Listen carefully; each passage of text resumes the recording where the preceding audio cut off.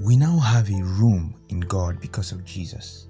I was reading through John 14 from verse 1, and for the first time in my life, I understood it differently. Jesus said, "In my Father's house are many mansions, and if it were not so, I wouldn't have told you. I was going to prepare a place for you, a room for you in my Father's house." While I read that scripture, I saw that Jesus made emphasis on the fact that he was going to prepare a room for us. And the Holy Spirit said to me, because of Jesus, you have a room in God. You have a place in God. You know, sometimes when we read that scripture, we just think it's a room. When we get to heaven, we will have a room for ourselves.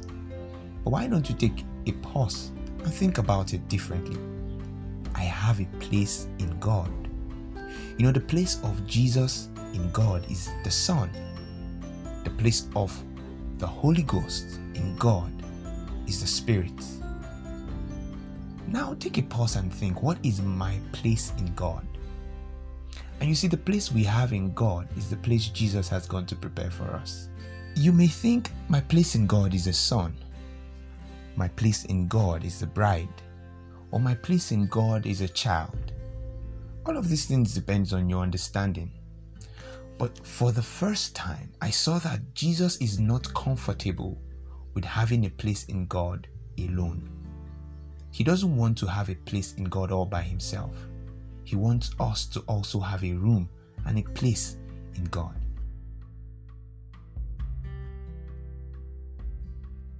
My name is Amechi, and I'm the anchor of Voice of Eden. On today's episode, we're talking about the journey through Jesus. The journey through Jesus. And Jesus is not just the way, Jesus is the compass. You know, he said, "I will go and prepare a place for you in my Father's house, and then I will come back and take you to the place."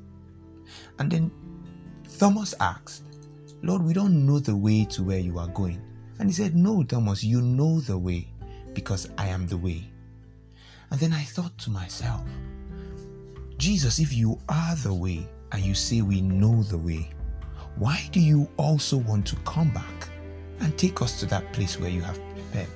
Since we already know the way, why not let us just come through that way we know? And he said, "No, I am not just the way. I'm the compass. I'm your help. I will guide you through the way in as much as I am the way." It's amazing to find out that everything Jesus wants for us is that we arrive at the fullness of God. If Jesus must lead you, then he must always be ahead. You know, no matter how fast you think you are, you can never get ahead of Jesus. He's in the future. He knows the plan.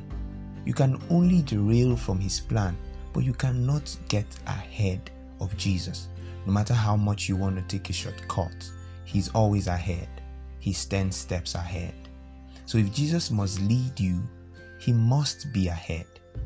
But he shouldn't only be ahead, he should also be beside you. That is when he told Thomas, "I will come back and take you with me." You see, Jesus doesn't want us to journey alone through him. He wants to journey himself with us. He wants to help us understand him more. He wants to help us understand the way. He wants to guide us through every step along the way.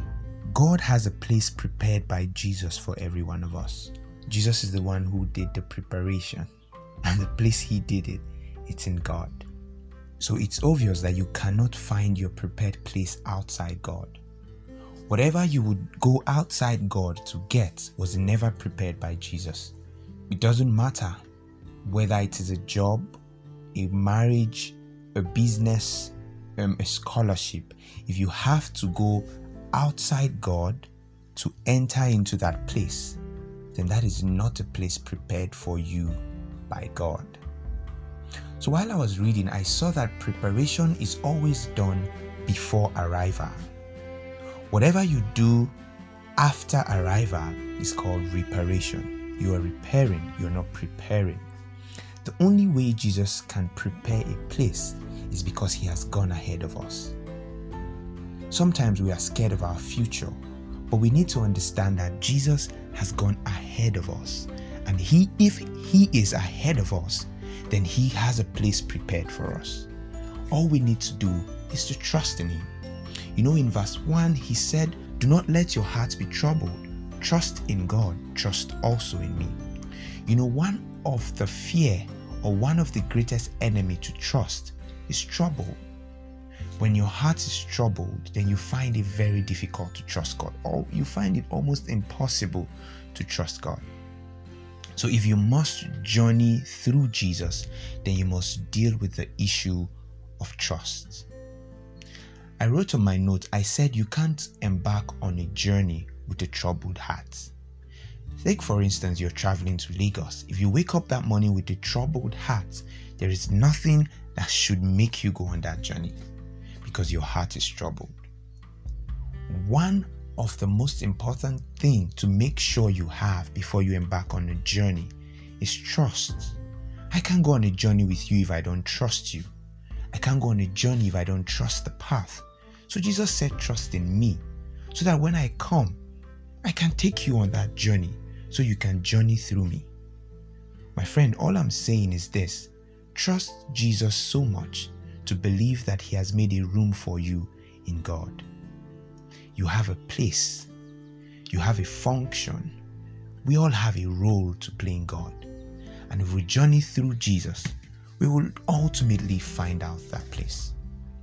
So I said I was going to share with you reasons why we end up in an unprepared place, even if we started on the prepared path. One of the reasons is because we don't trust the way. We don't trust God. We don't trust Jesus, rather, who is the way. If you are going on a journey and it feels like this way is not the right way, you would most likely change path. The reason you did is because you don't trust the way. You don't trust that this way, this path, would ultimately lead me to success. Some people feel, I don't trust loving God will make me get good results. I don't trust that believing and holding on to God will give me a good husband. I don't trust that believing and holding on to Jesus will make me rich. So I have to leave that path and go to another path. So that is one reason why we don't end up in a place prepared for us by God, because we don't trust the way. Another point is because we don't know the way. It is one thing to know the way and trust the way, but it is entirely different not to know the way. If you don't know Jesus, there is no how you will end up in a prepared path or the prepared place he has prepared for you. So you have to know the way. I can't go to Lagos. I can't go to my village. I can't go to Tulumada if I don't know the way.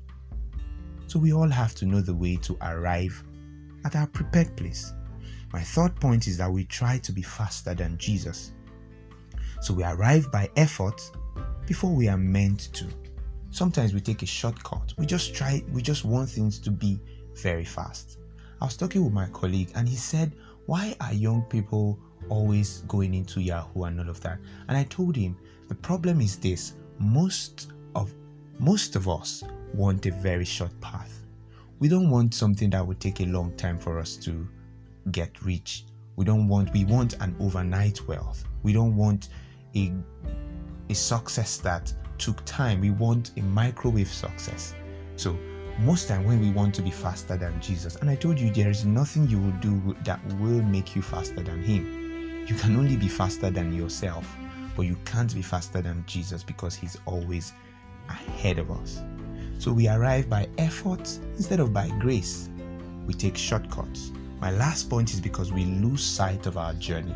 That is one reason why we arrive at an unprepared place. We get distracted. There are so many things around that can distract you. And I believe that is one of the reasons why Jesus said, I will come and take you to that place, so that he can help us avoid distraction.